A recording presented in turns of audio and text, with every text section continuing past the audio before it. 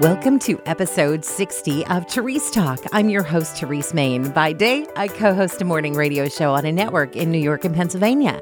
By night, I'm a podcaster. If you're a woman like me who loves Jesus and just wants to serve her family and community a little bit better, you're in the right place. If you would, take a moment right now to subscribe so you don't miss a single episode. Love is in the air. You probably have seen it at every store you've been to in the past month or so. But God doesn't look at love quite the way we do. While it can be sweet, there is no chocolate or flowers. God's love is more about how we treat one another. So let's dig into how we should all love one another through one of the most famous pieces of scripture in the Bible.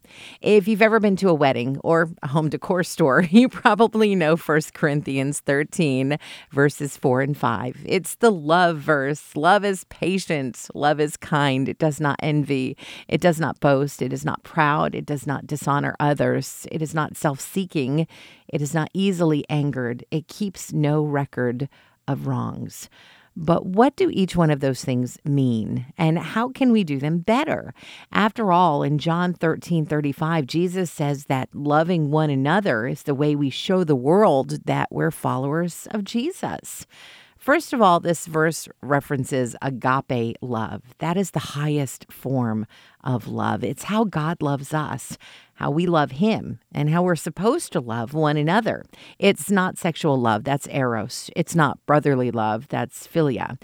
Agape love is unconditional. It is divine in every way. Let's start with patience or long-suffering, depending on your Bible. This means to not lose heart. The spirit is that we persevere no matter the circumstances. So when others offend you, be slow to get back at them. In fact, be so slow that it never, ever happens. That's how it is with us in Christ, because he forgave our sins, and the punishment we deserve will never happen. Second is kindness. Now, there are lots of stickers and T-shirts and coffee mugs that say, be kind. It's a concept the world really has embraced. But in the Bible, this word has streaks of benevolence. The dictionary says that's a desire to do good. It means waking up every day and looking for the opportunity to serve others. It's not just done out of convenience. What a way to show love. Next is envy. The Greek word for this is zelaho. Sounds kind of crazy, doesn't it? And there's a lot about envy that is kind of crazy. First of all, it's rooted in zeal. And zeal can be a good thing. I mean, if you're passionate for the right things, that's amazing. But what about when we're zealous for what other people have? Well, it stirs up jealousy and rivalry. And that is not love. You probably have heard that comparison is the thief of joy. One thing you can try is celebrating others, because when you focus on being genuinely glad for them, you'll be less likely to fall into the trap of envy or wanting what they have. Love does not boast. It isn't arrogant or rude, isn't puffed up.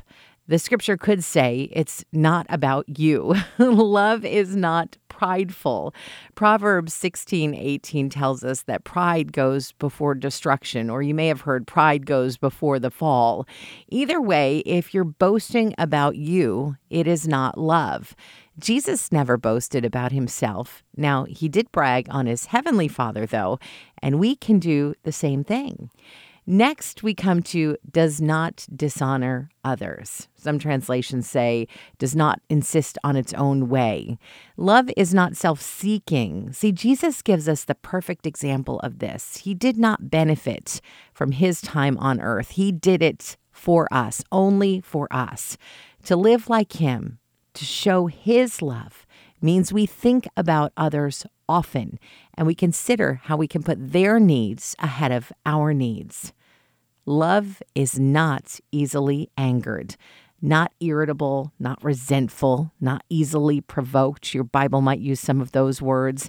Together, they paint a pretty good picture. If you struggle with anger, Proverbs has some really great insight. 14:29 says, "Whoever is slow to anger has great understanding. 15:18 tells us a hot-headed man stirs up strife. And Ecclesiastes 7:9 says, anger lodges in the heart of a fool. Now, on the flip side, there's peace. There's grace.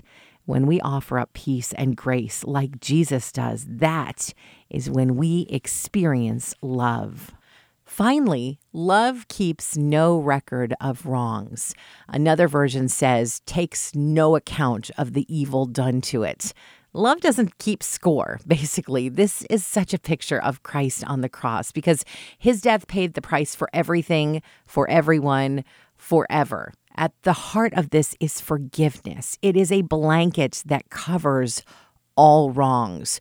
We cannot truly love someone when we're keeping track of what they've done. If you find yourself saying phrases like, he always does this, or she's always like that, well, those are the mark of a record keeper. So let it go and love that person. If you've enjoyed this episode of Therese Talk, be sure to subscribe and look for the next episode on Tuesday morning. If you really loved it, consider making a gift to Family Life, the ministry this podcast is a part of. Just go to familylife.org and find out more about what we do.